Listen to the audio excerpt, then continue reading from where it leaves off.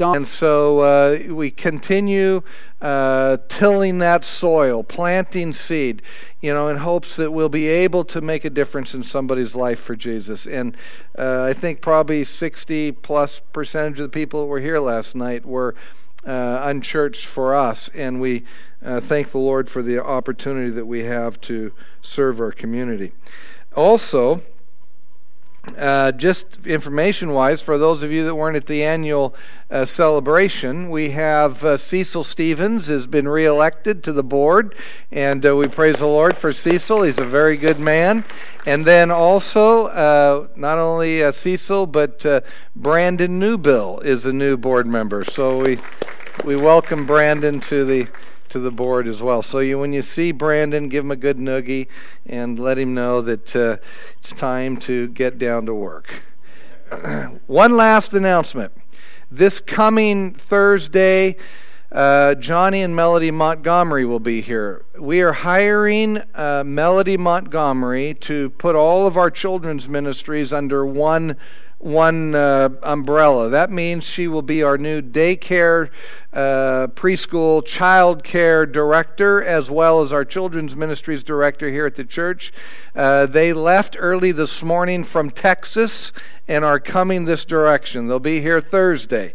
Marvelous, marvelous couple. And her husband, Johnny, will be fulfilling our youth director part-time position. And so we look forward to the two of them. Next Sunday, we'll introduce them to you. They'll be here in the service, and I know that you're going to be very blessed by them. Great, great couple, Johnny and Melody Montgomery. James chapter 5, verse 19 through 20.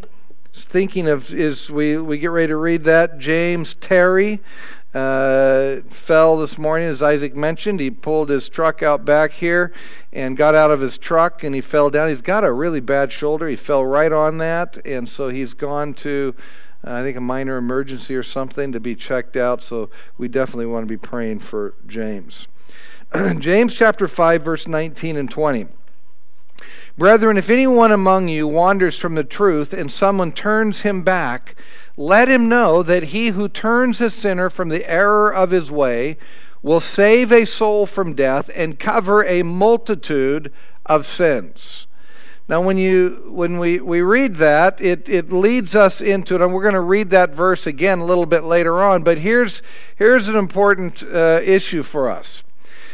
In Matthew 22, Jesus is talking with some religious leaders. I mention the religious leaders frequently because the people that Jesus always had trouble with were really not so much the unchurched, it was these religious leaders, these Pharisees. And the Pharisees were always doing or saying something that was really not quite grasping what God's heart was. And so one of them comes to Jesus and he asks the question. The question was this. He said, Jesus, what is the most important commandment that God gives? In all the commandments that God gave to us, which one is the most important above all other commandments? One that if we want to be sure we don't foul up on something, which one is it that we just definitely don't want to mess up on? And so in Matthew 22, when that question is posed to Jesus, verse 40, Jesus said, okay, here's the answer. There's actually two. Here it is. He said the first one is this, the most important, the greatest commandment is this: love the Lord your God with all your heart, with all your soul, and with all your mind. And then he says the second one is like that, and it is this: love others as yourself. And then he says, he pulls all it together and says, now if you do those two things, all of the commandments, everything that was in the law, all of the law, and everything that the prophets inspired of the Holy Spirit said, all of it will be fulfilled if you simply just do those two things. Love God, love people. Love God, love people. Yes, so you guys catch on pretty quick. It's simple, isn't it? Christianity is simple. It's not that complex. Love God and love people. Now, what you may have already discovered, you don't have to live overly long to discover this, is that loving God is one thing, but loving people, that one we need to talk about a little bit. That one there we need to work on a little bit. Because loving people isn't always easy. There are people in this world that tend to be somewhat challenging when we're trying to love them. And either intentionally or unintentionally, they sometimes just make it complicated. They make it harder than it needs to be. And so we've been talking in this series. This is the final message in a series we're calling Dealing with Challenging People. Because if we're going to do the very simple things that Jesus said, love God and love people, and we know that some people it's hard to love them, then what does the Bible tell us that will help us know how we can better deal with challenging people? So the first one we talked about was people that are critical. People that are just criticize.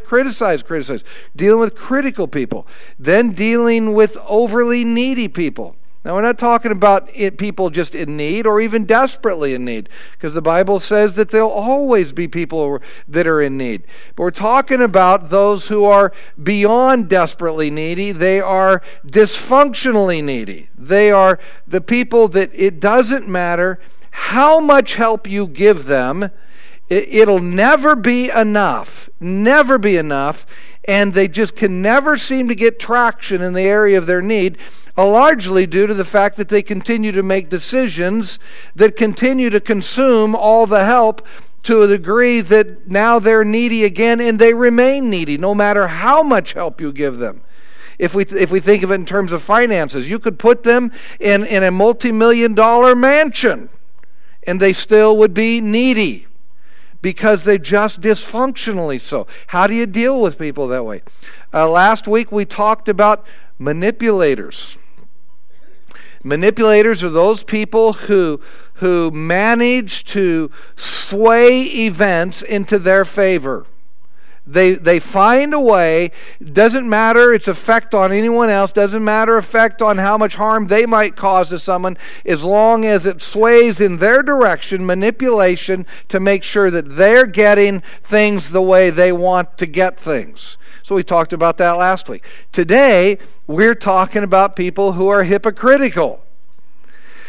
Now, without pointing at anybody, just lifting your hands, how many here would lift your hand and say, you know someone that probably at times behaves hypocritically? Anybody know something like that? Yeah. How many of you would be absolutely honest here this morning and also admit that there are probably some times in your own life that you have behaved hypocritically? Yeah, absolutely. I mean, we all at times can be vulnerable to live in a hypocritical life. I once was talking to a friend of mine. He lives in another state, and I said to him, I said, "You're going to church?" And he said, No, I'm not going to church anymore. And he comes from a deep heritage of being a part of church and church life. He said, "No, I'm not going to church." I said, "Well, why aren't you going to church?" He said, "Because the church is filled with hypocrites." Now, has anybody ever heard that before? Yeah. See, we've all heard that before. The church is filled with hypocrites. Now, I was tempted to say to him, "Well, you know what? That's really okay. I'm pretty sure that there's room for one more." You know, being a nice guy, I didn't say that. You know, and loving my friend, I didn't say that, but I talked with him. The good news is that he is now going to church. He's been going to church. He loves the Lord dearly. His whole family goes to church. They're very involved in the church and love the Lord. But there was this little season of time that he said that he wasn't going to church because he said all the hypocrites in the church. Now, in Matthew 15, in the 15th chapter of Matthew, Jesus encounters these religious leaders again. Now again, the reason I talk about these religious leaders so often is because they tended to miss what Jesus really was saying. It's very simple. Love God, love people. Love God, love people. Relationships. Love God, love people. It's so simple. But we always have a tendency to pile on all kinds of other things that complicates a very simple thing. Love God, love people. It's very simple. So the religious leaders in Matthew 15, they come to Jesus and they're doing a lot of whining to him. They said to him, listen, Jesus, what is up with your disciples? They're always breaking the rules. You know, we've been living these things. This is the way we've always done it. These are the traditions that have been passed down from one group to the next, to the next, to the next. And your disciples keep breaking these things. They keep going. What is up with that? And Jesus speaks to them. And here's what he says. Matthew 15, verse 7 through 9. Hypocrites! Well did Isaiah prophesy about you, saying, these people draw near to me with their mouth and honor me with their lips, but their heart is far from me. And in vain they worship me, teaching as doctrines the commandments of men. Jesus tags these people with an identity. What was the identity that he tagged them with? Hypocrites. Everybody say it together on a count of three. 1, 2, 3. Yeah, hypocrites. He tags all these guys with hypocrites. He says this, that what they do is they give him a lot of lip service, but they don't give him any life service. They're claiming something, but they're not living. The people in that day, they completely understood what Jesus was talking about. The reason they understood, because in the day that Jesus was walking around the land of Israel, the people spoke mainly two languages, Greek and Aramean. And they tried, and there were pockets of people that were still speaking Hebrew and trying to speak Hebrew. Now, of course, it's been resurrected so that the Jews speak Hebrew in Israel and in other parts of the world. But in the days of Jesus, because of Alexander the Great, the Greek ruler, and he invaded lands and forcing people to speak Greek, even when the Romans came, the people were still speaking Greek. And so it was the language of the day. And Aramean was another one of them, but Greek was mainly the language. So when the New Testament was written, it was written in Greek. And so when Jesus called them hypocrites, it was the Greek word of that day that was well understood. It was the word that was used to describe the person who is a play actor. When the Greeks would put on their dramas and their plays, they didn't call them actors, they called them hypocrites. You know, all of the people that were on the platform doing their thing were hypocrites. The reason for that is because the word hypocrite had to do with them actually portraying or pretending a part that they really were not. They were acting like they were somebody that they really weren't. And so they fully understood when Jesus said hypocrites, what he was saying is, you guys are spiritual posers. You're pretending to be something spiritually, publicly, but in private, you're something completely different. You are actors. You are spiritual posers. You are not really walking the talk. You are hypocrites.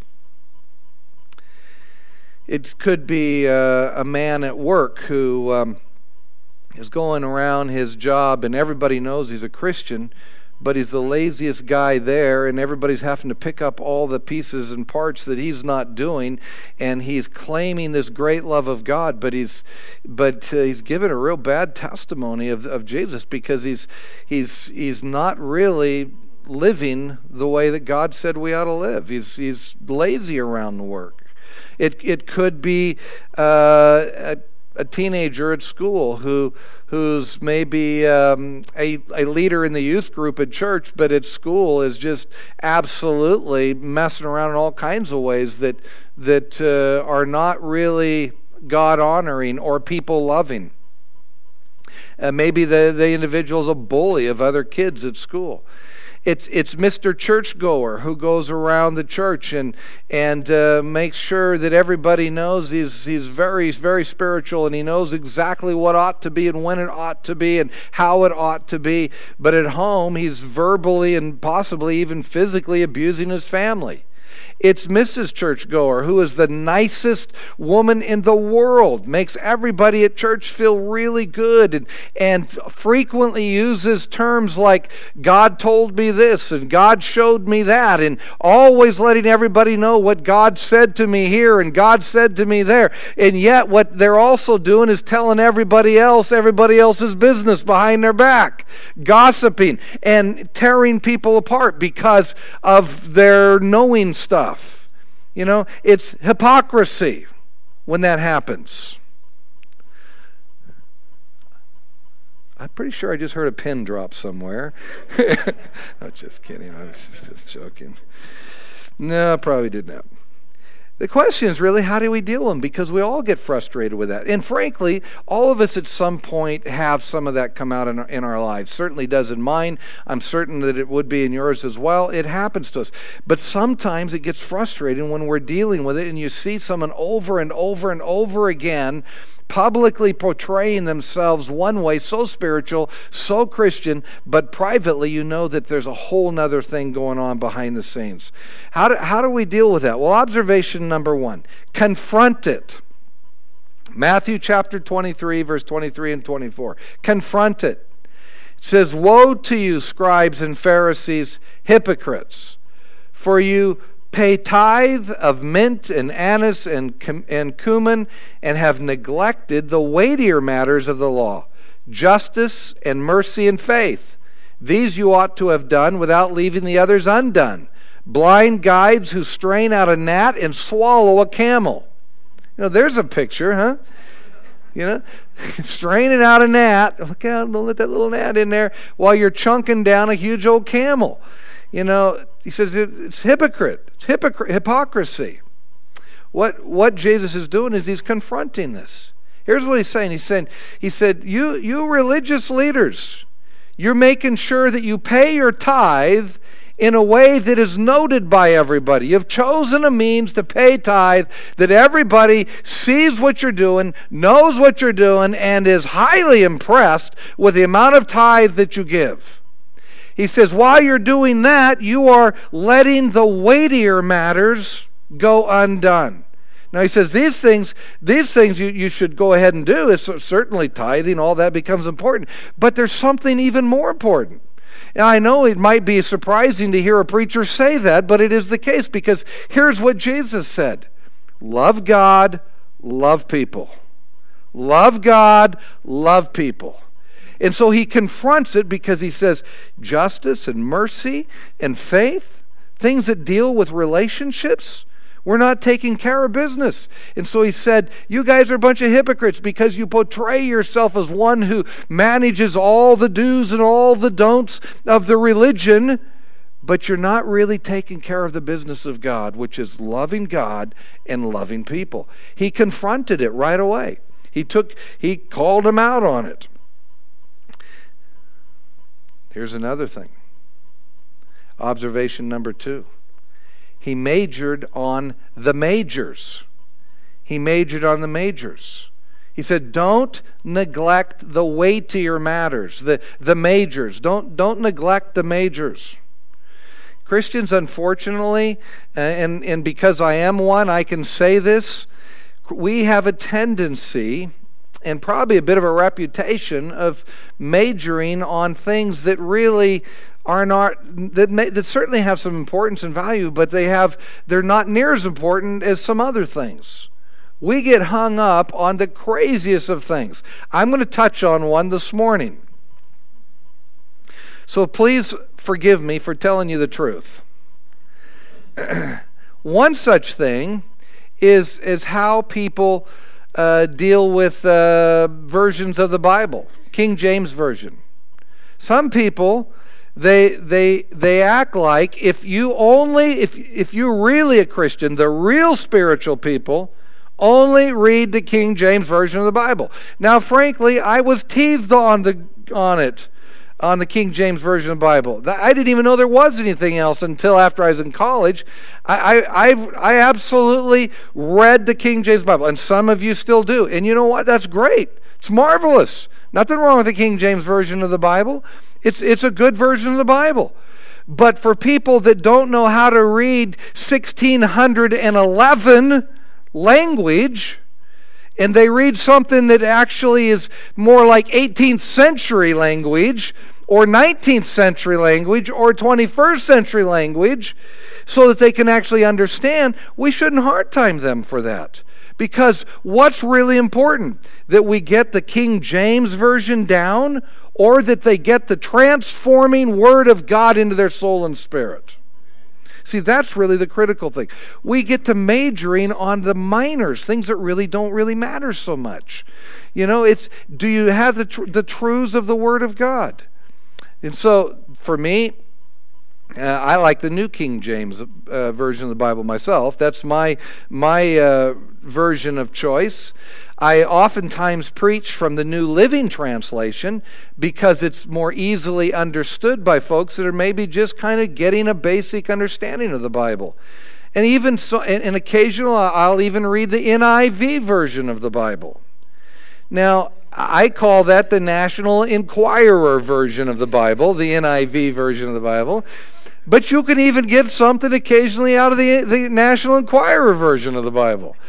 You know, what's more important is that we realize, you know what, the Holy Spirit of God is the Spirit of truth. The fact that it's not the King James Version or it's one of these others, it had no way at all. It's not like the Holy Spirit is saying, oh, I don't know what to do with this. How am I? They're not that word actually in its real empowerment means this, and so I'm stuck. I can't help them. I promise you, the Holy Spirit of truth has a way of bridging all of our language issues. He can do that because He wants the transforming work of God to happen in you. We spend too much time majoring on the minors. Now, let's say this. If you go to Russia, those people are in serious trouble because they don't know 21st century English, let alone 16th century English. What are those people supposed to do? They don't have the King James Version of the Bible. Let's go to China. Serious trouble there because they speak Chinese. They don't know English. How in the world is the King James Version of the Bible going to do anything for them? Or, you know what, most likely, I'll bet what really happened is they have a King James Chinese version of the Bible. No, they don't. The Bible was translated into language they could understand. And so we get, now for all of you, King James Version of the Bible, don't misunderstand me. I value the King James, and if that really helps you to bore down and gain some truths that are really meaningful and help you, then I say go for it. But we shouldn't inflict upon one another things that are really the minor issue. The real issue is love God, love people. How are you doing with your loving of God?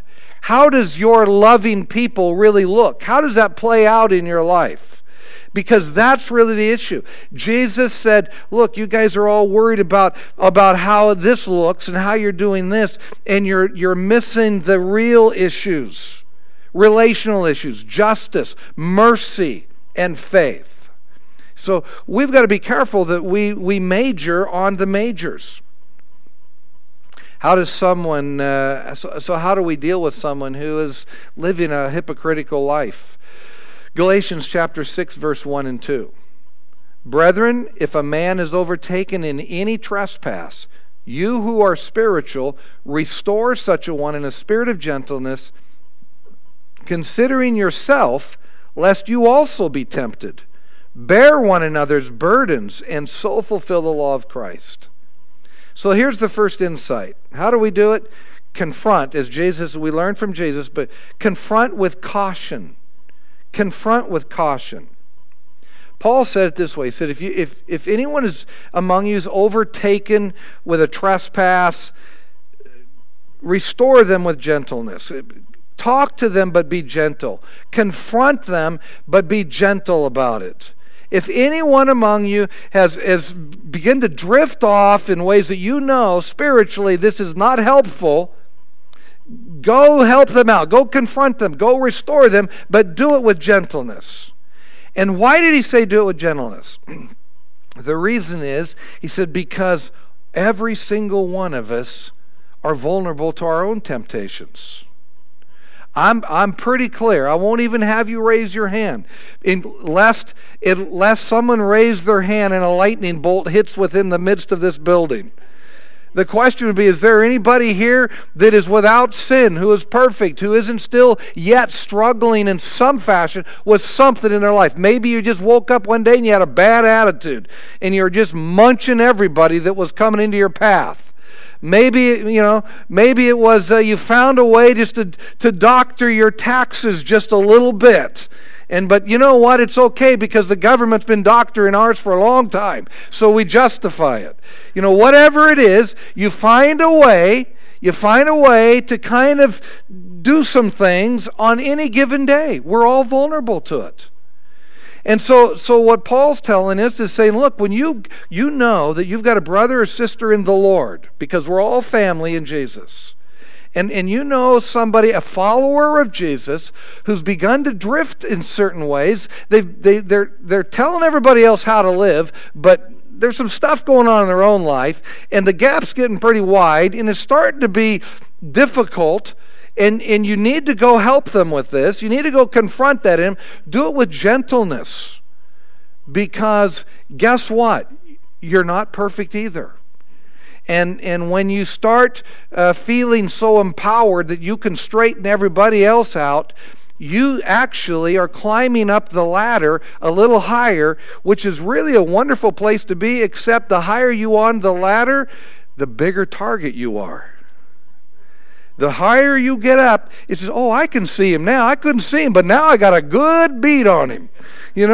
So the more you want to tell everybody else how they're gone wrong, you're just really beginning to put a target on yourself. So he says, do it with gentleness.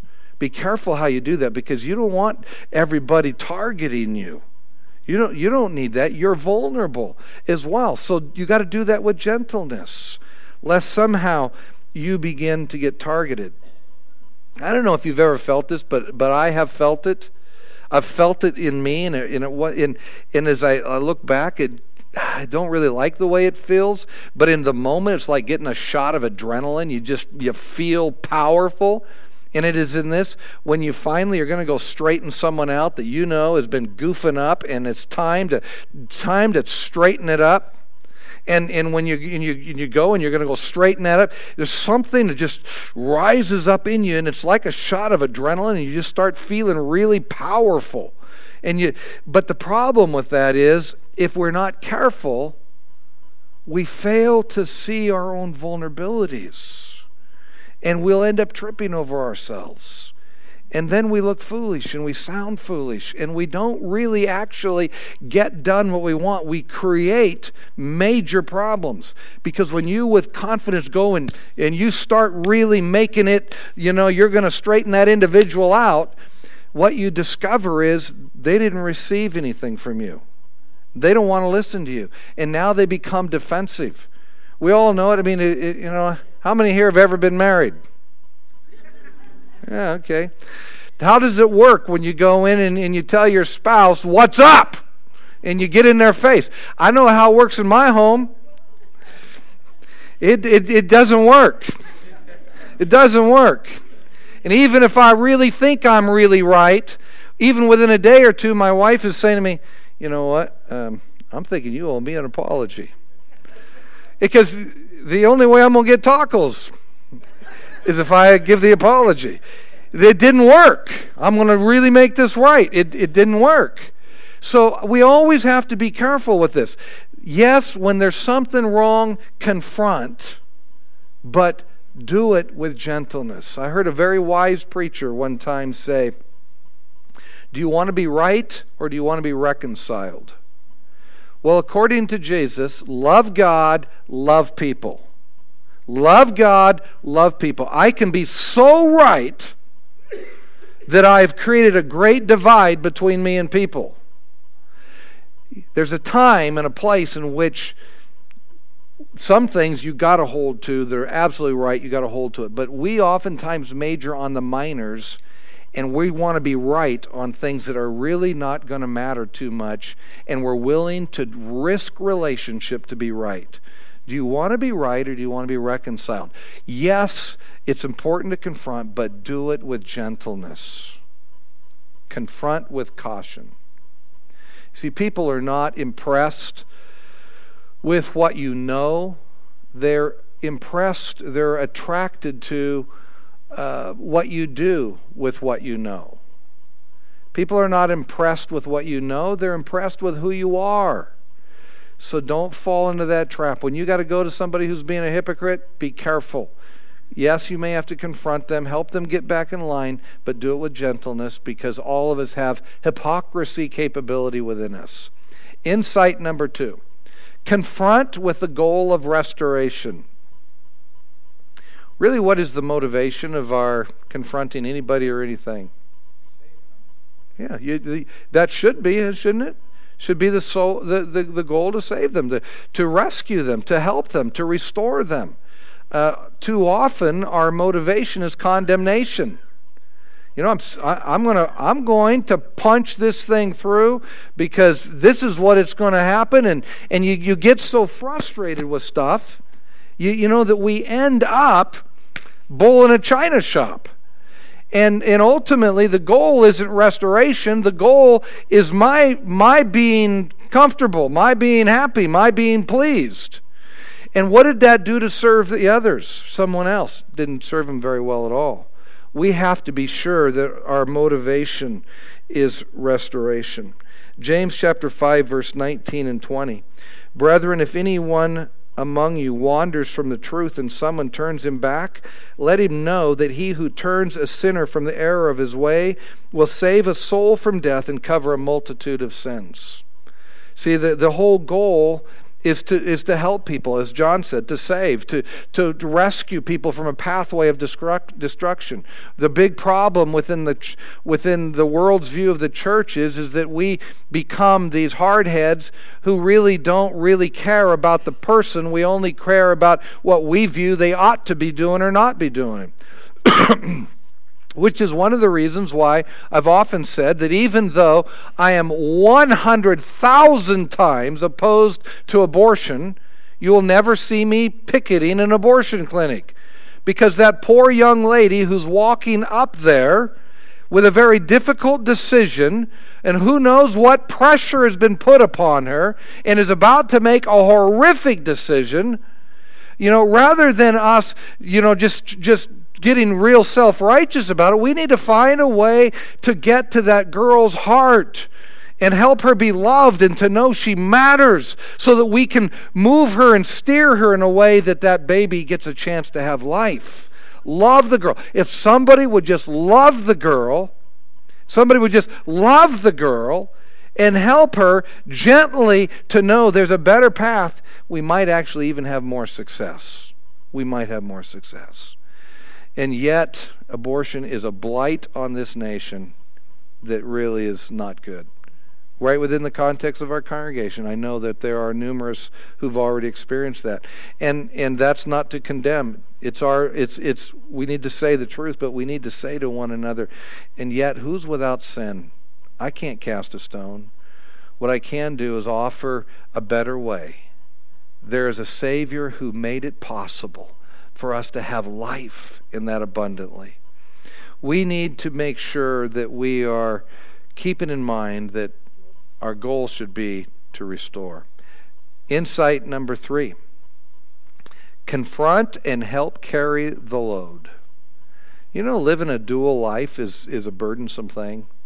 Being this out here to everybody and living a private life, that starts catching up with you. Being a bad actor, a hypocrite, sooner or later, your private life gets exposed. It gets exposed. So it's a heavy burden to carry. And if somebody comes to you and says, you know what, I notice that out here, you're saying all of this, my good friend at work. You're saying all of this about getting people to church and about living for God and so on. But over here, your behavior is so bad, nobody at work wants to be a Christian. Nobody wants what you got. Can I help you?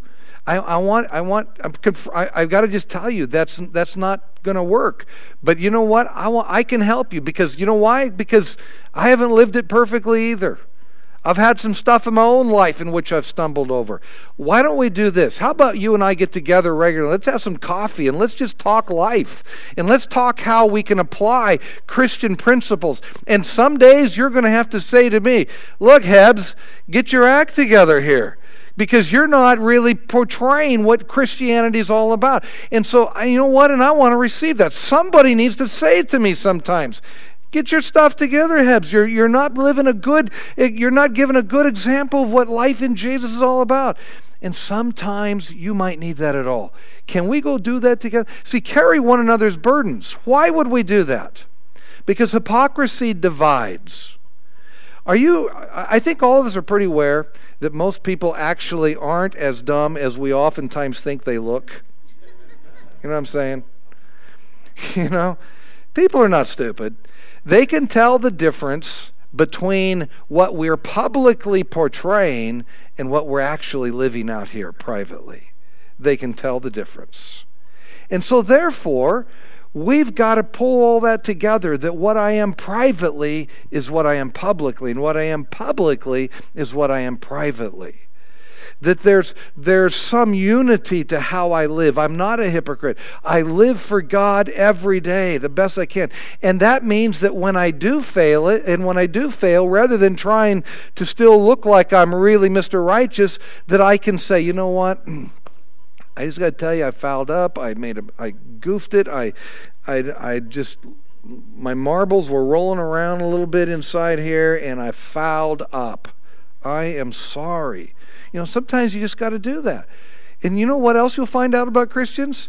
They're some of the most forgiving people in the world. Very forgiving. We just need to own our stuff. We just need to say, I'm sorry. You know, why is all that important? Because if we're going to help each other love God and love people, then we got to be willing to walk this life together and help each other. When we start drifting, get back to where we ought to be in Jesus. And when I say get back to where we ought to be in Jesus, I'm not talking about all the religious do's and don'ts. I'm talking about loving God and loving people. You can tell the difference. You can tell the difference between those who are just being religious and those who truly love people. It's an easy tell. That's what Jesus would have us to do. When I starting out this year, and here we are now, you know, we're February and this year's going, more than anything in the world, what I want to do is I want people to know Jesus for who he is, not for who I am. I totally get John the Baptist when he says, less of me and more of him. I totally get that. So when I'm dealing with people, the bottom line is always, Jesus made it simple. It's not about, well, you have to be in church X amount of days a week. You have to give 10%, and if you don't give 10%, then you get a little red mark instead of a star in heaven. If you don't this, you know, it's not any of that. Do you know how to embrace people that have been hard to embrace?